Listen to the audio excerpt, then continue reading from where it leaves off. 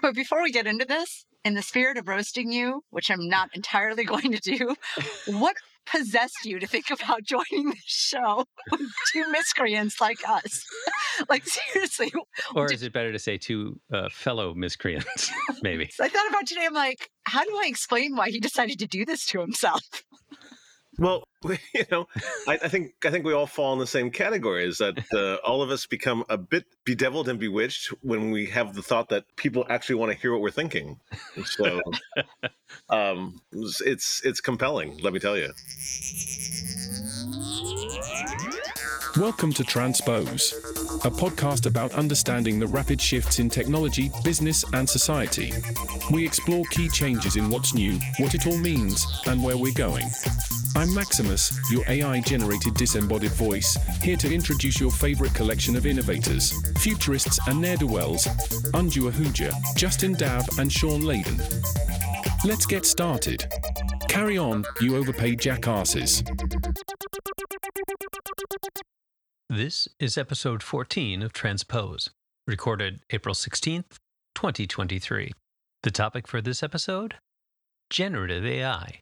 For longtime listeners, we have a bit of a change to our format. We have a new theme song and, more importantly, a new co-host. Creator, leader, and PlayStation alumnus, Shawn Layden. What could go wrong? Stay tuned. So you picked a British AI. Yeah. Why? Probably because I like Hitchhiker's Guide to the Galaxy. Okay, fair enough. Okay. Maybe we can do a different AI every week, right? We'll have a British AI. Totally. And we'll do a French guy. And now for the transpose of Oh, God. If you can find me one of these things that does text to arrogant French guy, I'm so in. I'm going deep. That'll be a deep cut this week. Text to arrogant French guy. Welcome to Transpose. I am Jean. They are silly, they are stupid, but we will have them today for whatever reason. We need an angry Bostonian grandmother on St. Patrick's Day. We need that voice too. Hey, I love the fact seeing President Biden come out on stage in Ireland a couple of days ago to the soundtrack of the Dropkick Murphys. It's like no hail to the chief. They went straight into shipping into Boston, and I thought it was just a perfect moment for the president. I didn't see it, but I wish I did. Well, it's on YouTube, of course, so you can find it. Everything is. Yes. Whether it's supposed to be or not. So should we get people into today's topic, generative AI? Well, it's everyone's topic. It's going to be the topic. Everything. Unfortunately, the last episode we were accused of only talking about the metaverse. I have a feeling we will get these same accusations now for generative AI. Oh, the metaverse is so done now. No, right? Well, this is, so I'm going to jump into predictions though. The generative AI is the first thing that made me think VR can work. Okay. Oh, unpack that. So Tell me. there's been a dearth of content for VR.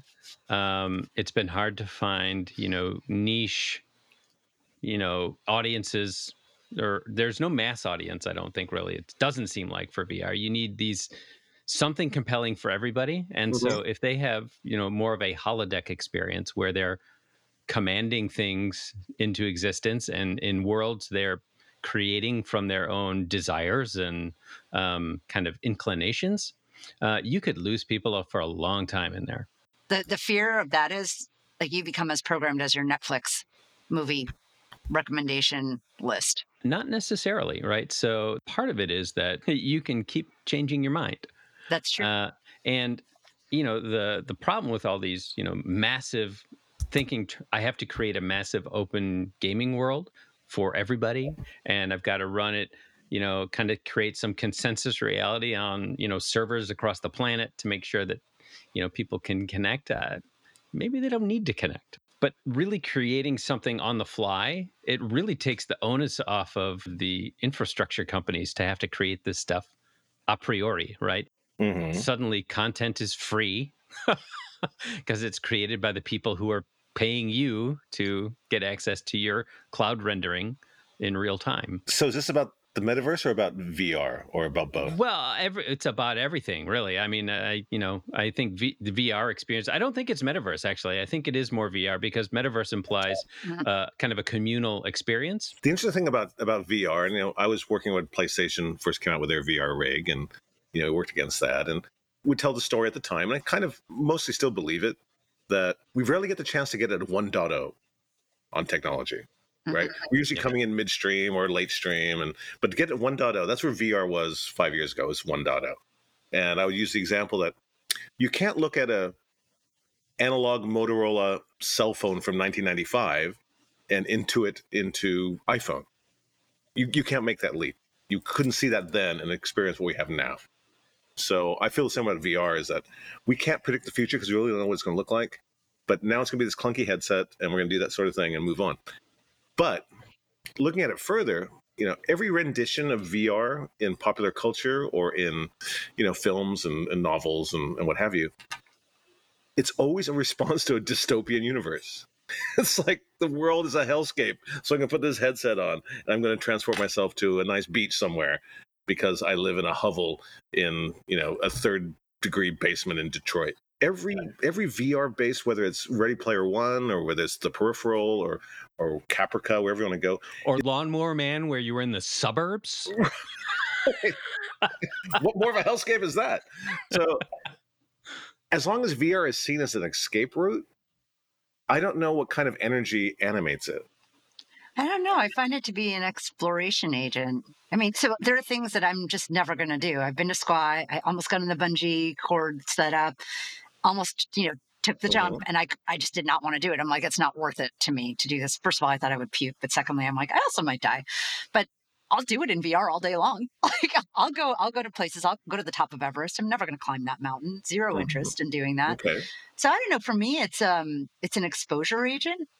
But yeah, it's interesting. I think I would be more interested in a fake universe that was created by an agent that sort of could read my mind and say she finds these things interesting spatially, color-wise, texture-wise, and created an artificial world that probably looks somewhat like the real world. So I have some context for it, but I would go hang around in that sort of space. Well, then OpenAI is your friend. I know. Yeah, exactly. It was also kind of what I'm thinking is I've at least personally felt there's been a mismatch between kind of what someone needs to charge for developing the content in VR and the kind of long-term attention span one can give to these experiences. They get pretty repetitive pretty quickly. The only, the only two things that I use my VR headset for are working out, boxing, because it's a little different every day. I sweat. It's good. And bowling to stretch my shoulders before I box. That's it. Well, you found your niche. I'm just as bad in VR bowling as I am in real bowling. I have to say, like the VR bowling balls, a lot less germs than the ones you actually get in the alley. That's all I can say. And don't even talk about the shoes. But, if I could, on a whim, conjure an entire world to try that day, and it wasn't like, okay, well, you need to give me $25 more. It's kind of compelling for me. We were at San Jose Camera. I don't know what it's called, but it's like right around here. It's a really good camera store. And one of the guys who's super expert on all things lenses is showing me his giant portfolio of artwork he creates using one of his accounts. And he's just like, I just get stimulated by an idea or something, like I want to give somebody a happy birthday card. And instead I take something that I know they're a fan of and I put it in some wild context and I generate this art and I send it to them. And he's just like, he runs through his account. I think he gets like 8 or 12 a month. And he's like, I only make it through like 4 days. And then I have to wait till the next month before I get like my ability to make more. He must still be using Dolly then. I think, this was like a year ago or maybe a little over a year ago. So it's now he's a Mid-Journey fanatic and actually making interesting things probably. Yeah. I mean, but he showed me some of the stuff and some of it was really compelling. Like some of it was sort of part fantasy, part grim, part like, it was neat. It was stuff you wouldn't naturally pull together. So I'm gonna be a listener here for a second. Who wants to explain what large language models are and how we get to what people see with ChatGPT? Anybody? I think that's you, Justin. Yeah. Oh, great! I was really hoping Anju would jump right on that. Teach, I do not do. The most kind of grounded explanation I've ever heard is it's the world's most complex autocomplete. Like you start typing one thing and then, Google says, like Why is Shawn Layden on this podcast? Yeah, let's see what the answer. What does ChatGPT give us for that? I'm totally feeding that in later. Here's where my knowledge falls apart, though, is I don't know what the taxonomy of the statistical model looks like there. I don't know, like, how does it start to organize things into coherent narratives? I really don't know. So I think that's actually behind some of the, Yep. That open letter on everybody freeze for 6 months. I think that's one of the things that they're saying. It's less and less transparent how these models actually work and how they're trained. Forget about Chuck Schumer's idea about who's training them. We can get into his problematic view on that, which is just like so naive. It's ridiculous. But no, I think that is part of the problem, right? It's like, it's still so experimental though. Say you knew everything about how it worked. Would it make you use it less or want to use it less? People don't know how the algorithm in Facebook works. Yeah. The people who created that, the way that it services content to you is different from me, is different from Justin. We don't know how that thing works. We do know it's dangerous, though. We're not going to wrap our head around the AI thing. Yeah. So, I mean, that open letter, and I don't know, maybe you can talk a little bit, Anju, about what open letter you're talking about. But the point, I think, of it, and you can argue whether it's pointless or not, is that line Jeff Goldblum has in Jurassic Park, just because you could do it, did you think about whether you should do it? I think the point of that letter was, hey, before you start to accelerate this model you have now, you should start thinking about controls. You should start understanding impact and all the other kind of social ramifications, which arguably doesn't happen that much in the startup phase of any kind of tech movement. So I found the whole thing kind of self-serving and a little naive because it's like, if you want to say, let's be thoughtful, let's go be thoughtful. Let's write bunch of discourse out there about like how to think about it, philosophize about it. That's all lovely. To say go pause for 6 months, the largest models that are out there. No. How do we even know where all the largest models are? I mean, do I really believe Apple doesn't have a giant LLM? No. I mean, I'm sure they've got something going on that nobody's talking about. I don't know what Palantir's working on, but I'm scared, right? It's like, oh God, I want them to stop. I want Palantir to stop. Yeah, that's yes. A dark agenda, Palantir and the NSA together is like, I don't know. It's about as scary as seeing like all of Bush's cabinet come back together for a reunion party. I love the fact that Justin brought Jeff Goldblum into the chat, because I think there's another great Jeff Goldblum quote, not from Jurassic Park, but from The Big Chill, where he talks about, more important than sex is rationalization. And the guy says, how can that be more important than sex? Says, have you gone a day without a rationalization? No. There you go. And we're all rationalizing what this AI, not is supposed to be and how we're supposed to get at it. We didn't even talk about this 12 months ago, but now it's like consuming us in the front view. And I don't think you can. I think like so many things in life, you just got to hold on and write it out. I agree with you. I think there's a lot. There's way too much focus on the what and not all the different things, the how you can experiment with it. And I think if people actually try to be constructive in their view on how to take an emerging technology, play with it, you have to actually experiment with it before you can find out where it can be applied in a useful way.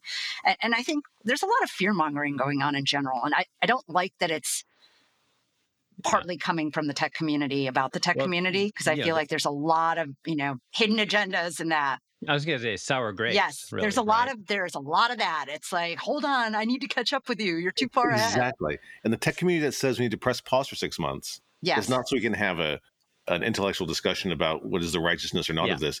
It's to let other people catch up. Yeah. Yep. And by the way, the signatories, some of them didn't actually sign the letter.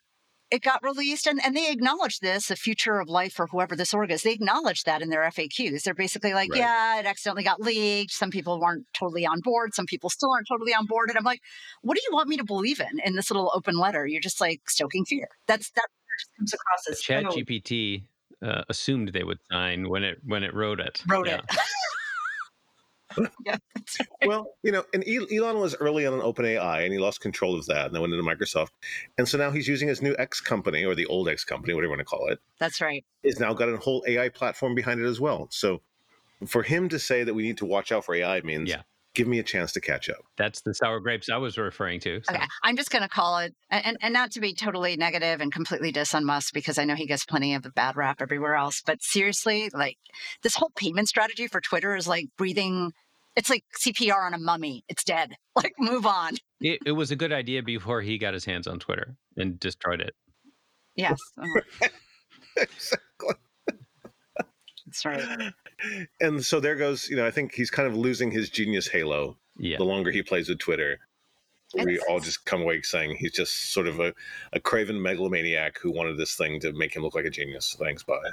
Hubris, the story that keeps telling itself. I have to assume that the Yes. recruiters all over the country are like, hey, wait a minute. If it wasn't him, who are the number 2 and 3 guys in all of his companies? Thanks. Exactly. Well, that guy who started, what was that? Oh, yeah, Lucid. Lucid or Livid, or there's another Lucid, right? Yeah. That was the CTO from Tesla, right? Who started his own truck company, electronic vehicle Yeah, company. they're going to run out of money, though, in about 4 months. That's what it looks like, yeah. Yeah. Sad tale often told. What was that? Tucker, right? Right. Yes. I see Jeff Bridges when you say that, but yeah, I know what you mean. So I also read Chuck Schumer's aspirations, and this is kind of scary, about generative AI. He is calling on Congress to put up these guardrails, and I'll just quickly summarize them. Oh, good and then Lord. Seriously? Oh, yeah, no. And I mean, of course, he's an expert in this area, so he should be the Chucky? one thinking about Chucky's on it, yeah. exactly what we should do here. I'm sure he's totally conversant in this technology. So one, identify who trained the algorithm. Like, that's a good idea. Well, and what its intended audience is supposed to be. Disclose. I see like a lion tamer with a whip whipping the algorithm, like training. I think we all know it's an infinitely large room filled with infinite monkeys with an infinite number of typewriters. That's right. I mean, it's insane. And then the EU has this like new AI act that I'm actually still wrapping my head around. I'm not even sure I completely follow it. But basically what they're getting into is there's downstream effects, downstream actors. People are taking profits. They're not necessarily accountable or responsible for any of the exposure and the liabilities. You can't just use a legal disclaimer of, hey, AI did this. It's not my fault. But then they're getting into this commentary around, you can't just manage this at the application layer. You have to look at the full stack. And I have not unpacked that. I don't get that. But I don't know what that means. I don't know what that means either, the way it's written. Like, it just... They don't know what it means either. I think of application very literally. So, well, maybe I shouldn't. Think about...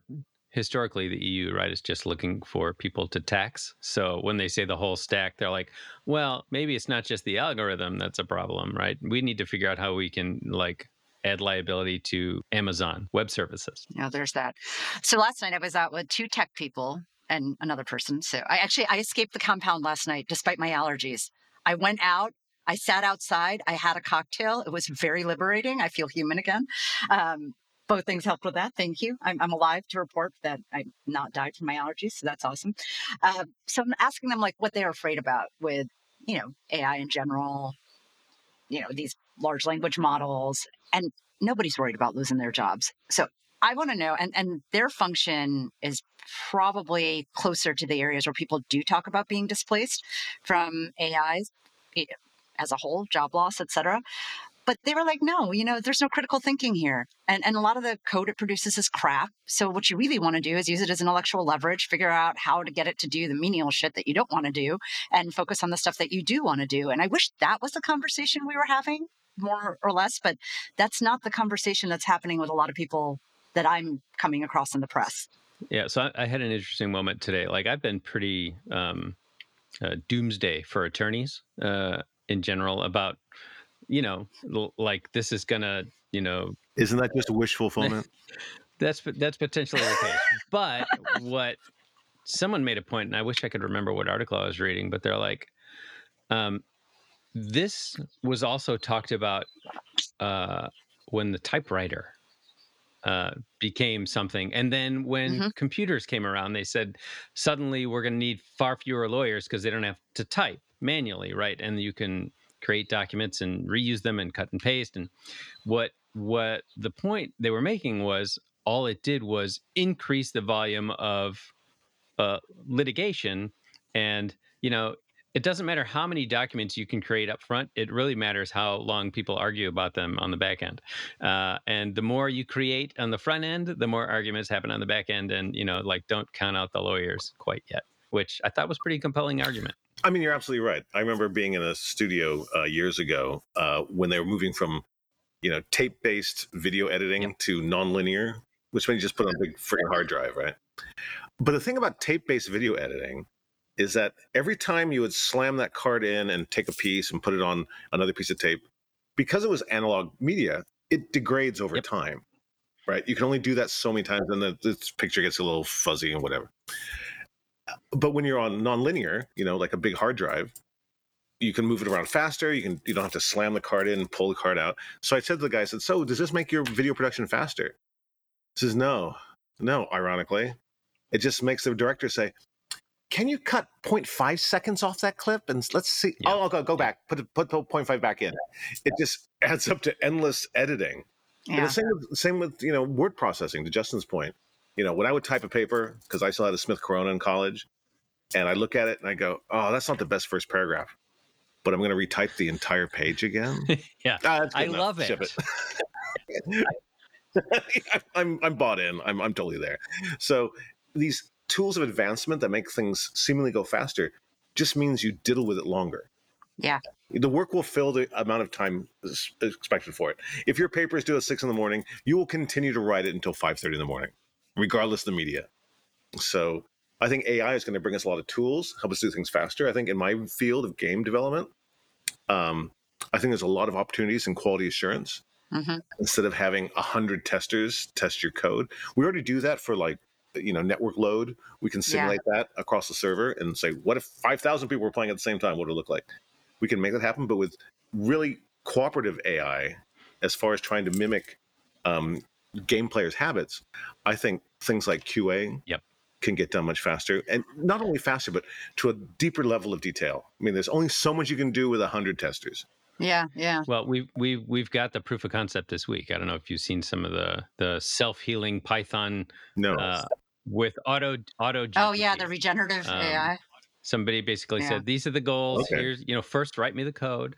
And then it was smart enough to actually devise its own tests for the code, test the code, get the error logs, read the error logs, go back and fix all of the code, in moment. Wow, that's pretty good. Yeah, it's pretty fascinating. The development of unit tests is not so easy, right? So if you can start to bring that some automation, that's pretty awesome. Absolutely. Can't you have AI just be in-game police in MMOs? I mean, does it really need to be somebody sitting there? Oh, you mean like monitors and making sure that the bad thing doesn't happen? And helping people out that get stuck, that can't figure out what they're doing, but more like the police function. Well, a lot of that's already being done through AI. Oh, good. All right. We're taking it to another level of sophistication. I mean, the AI can tell if you're having trouble getting through this stage and you're always dying at the same place. Yeah, we already have routines that will come in and we'll we'll make the bridge stay in place for 0.5 seconds longer so you can get across it. We can do those things already. But to your point, if you're looking at for bad behaviors, bullying, that kind of stuff, yes, indeed, I think these technologies can come into to play there. Okay, so we're all optimists. What are we most excited about? Skynet. Wait till it becomes sentient. I mean, I mentioned it to both you guys before that I just really think that, there was that old Steve Jobs quote, right? So the computer is a bicycle for the mind. That's a good quote. Well, I think generative AI is a bicycle for creative people. If you actually are creative and, have a higher standard maybe than the AI can generate, you can start to manipulate these things, which maybe gets us, Anju, to... Buzzword of the week. Buzzword of the week. Are we ready? Prompt engineer. Move over Mandarin. Move over economics. You want to study to be a prompt engineer. Latest and greatest job. And I think it actually is an essential upcoming role. Do you want to give a quick definition for folks on that?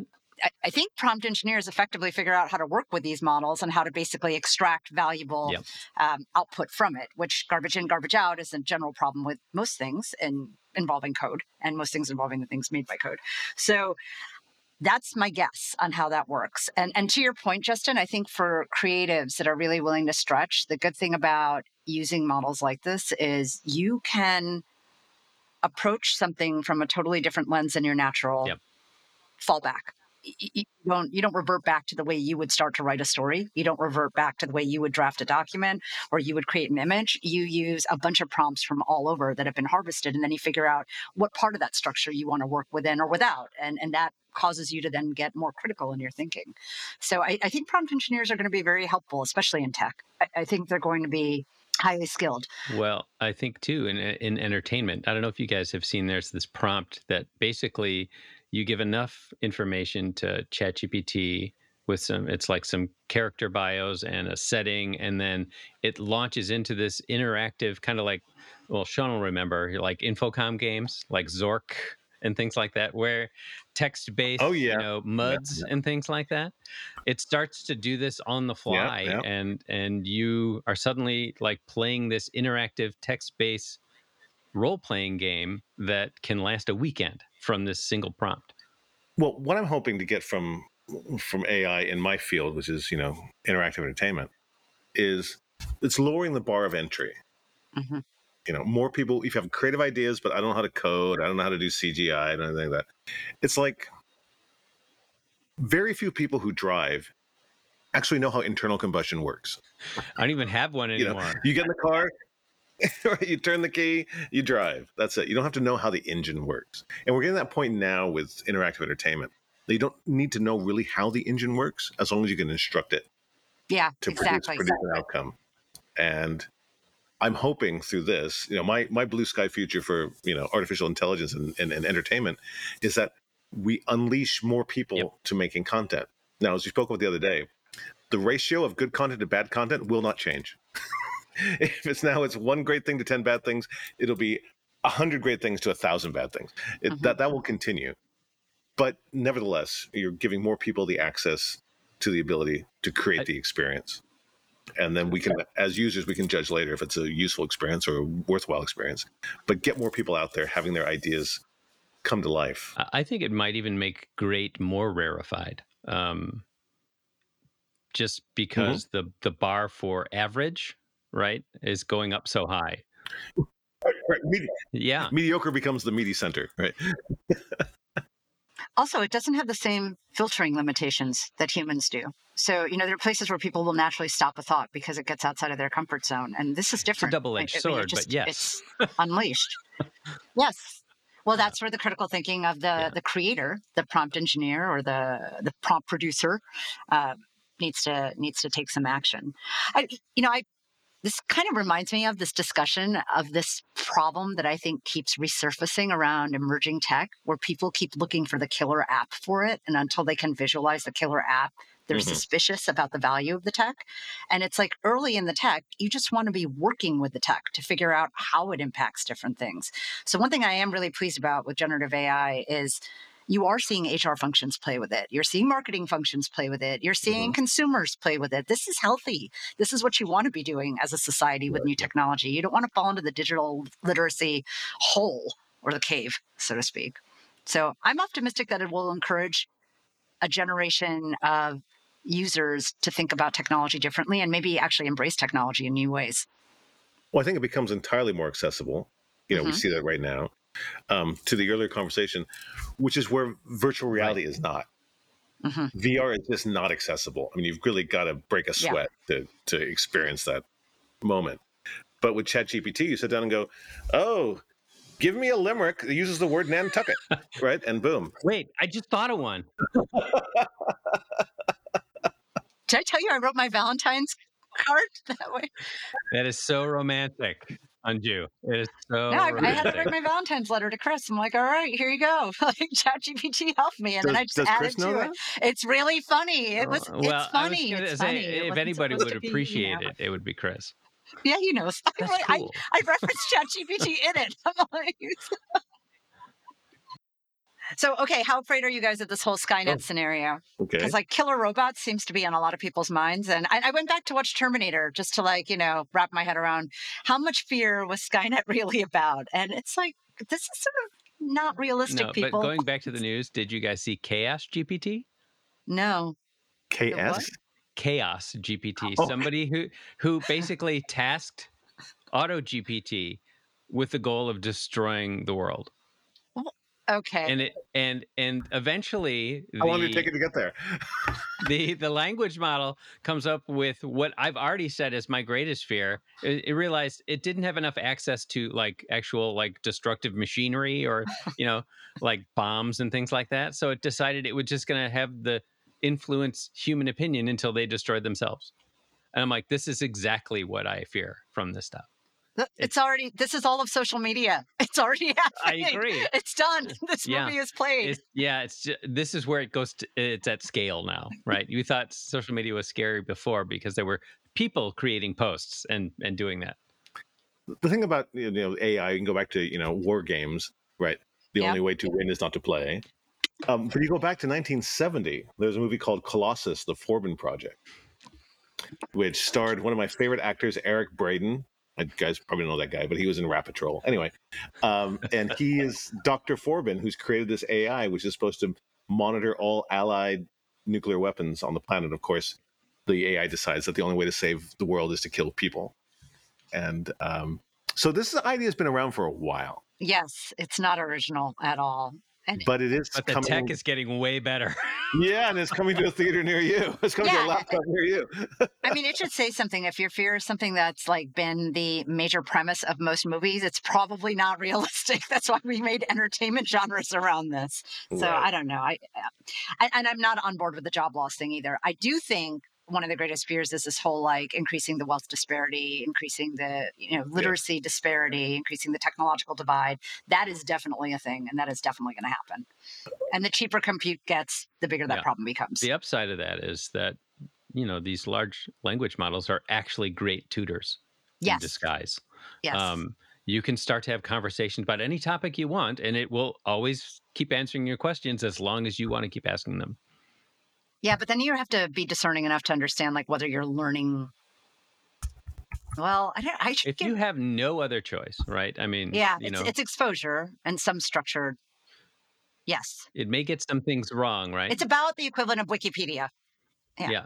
It's about like Wikipedia. You have to know where to go with the attributions and how to build your own assessment. Okay, so scariest thing. I went with my scary. What's your scaries? I thought turning humanity against itself. It's pretty scary. Pretty scary. Yeah. All right. Yeah, I'll give you that. My fears for AI. I agree with you, Anju. I think it's going to further exacerbate the haves and have-nots in society, and to be command and control of AI is going to take a certain amount of capital and experience and wherewithal.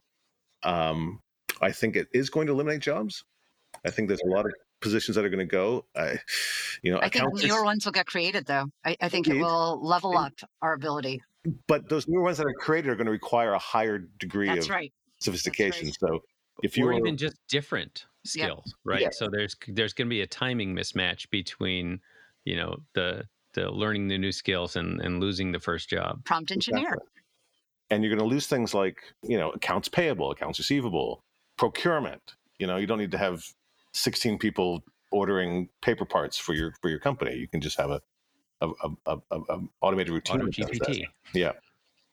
I think this gets back to the most valuable aspects of intellectual capital is maybe creating new and unique things, but it's problem solving and critical thinking, right? Applied in a context that actually generates value. That needs to be taught more. And that's always been the jobs that actually like are safe versus the ones that are not safe. And I think we've been telling ourselves a story that this other category of the unsafe jobs, right, the ones that are not going to be around because they can be automated, we've been saying that for a long time, and we haven't changed our educational systems to sort of like correct for that.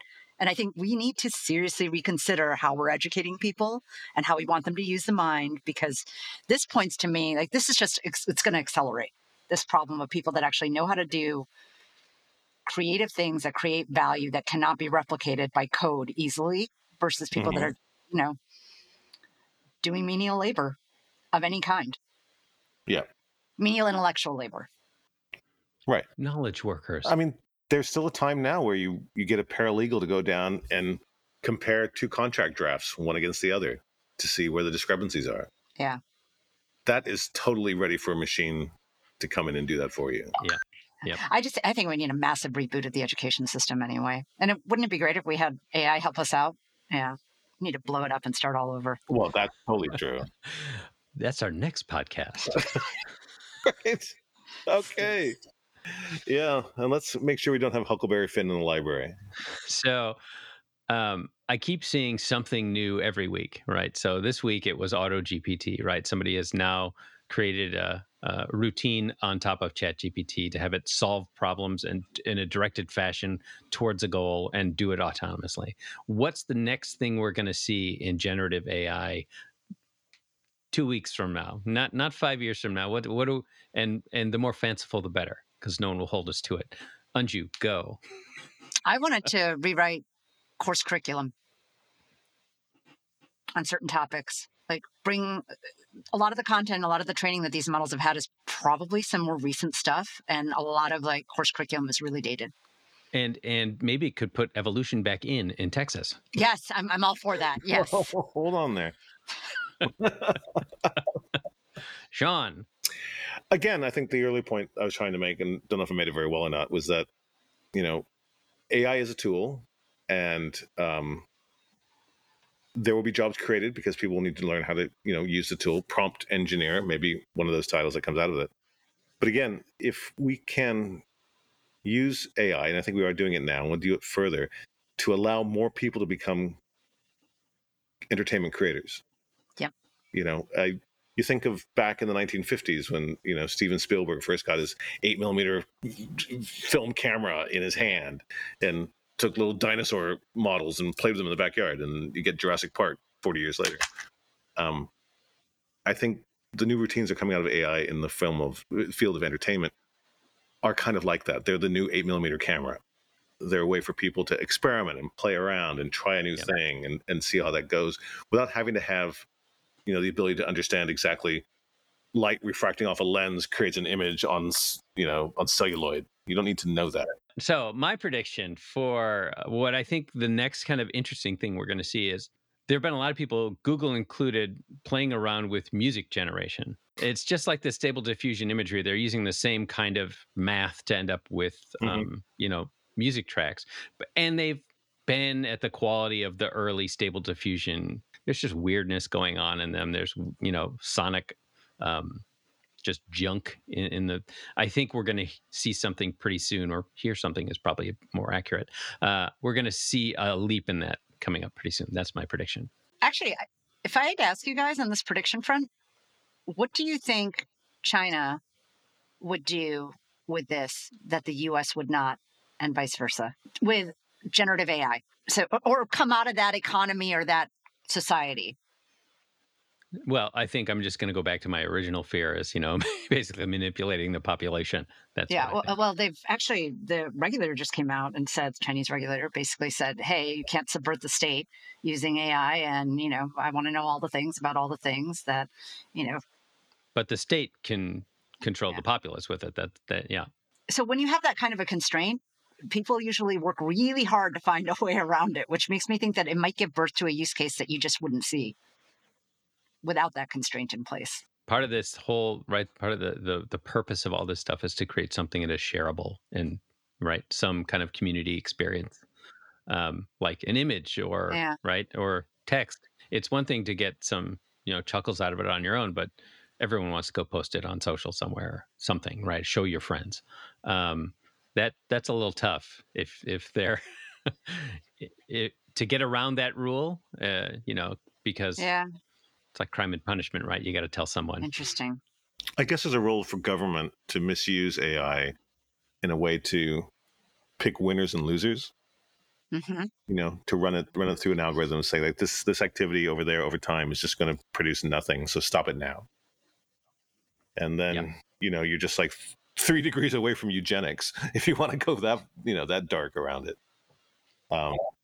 There's an interesting longer term prediction, right? So that is interesting. So should we be creating full genomes using stable diffusion, for lack of a better term, and then just running simulations on them to see what critters we can get out of it? Well, it's funny that you say that, because I was going to remark earlier that for the uproar around generative AI and these equivalent of ChatGPTs, why has nobody been focused on biotech? Like, there's so much other really scary shit that could be happening that nobody ever talks about. And, I just think you want to be scared of something, be scared of manipulating things like that. Absolutely. When we start making those choices at a molecular level. And on that dark note, this has been another episode of Transpose. Save yourselves. Thank you for listening to Transpose. If you enjoyed this podcast, please leave a review on iTunes, Spotify, or your podcast platform of choice.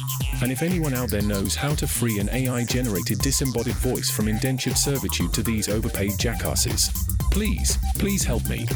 They are just too stupid for words, yet words are all I have. Until next time. Goodbye.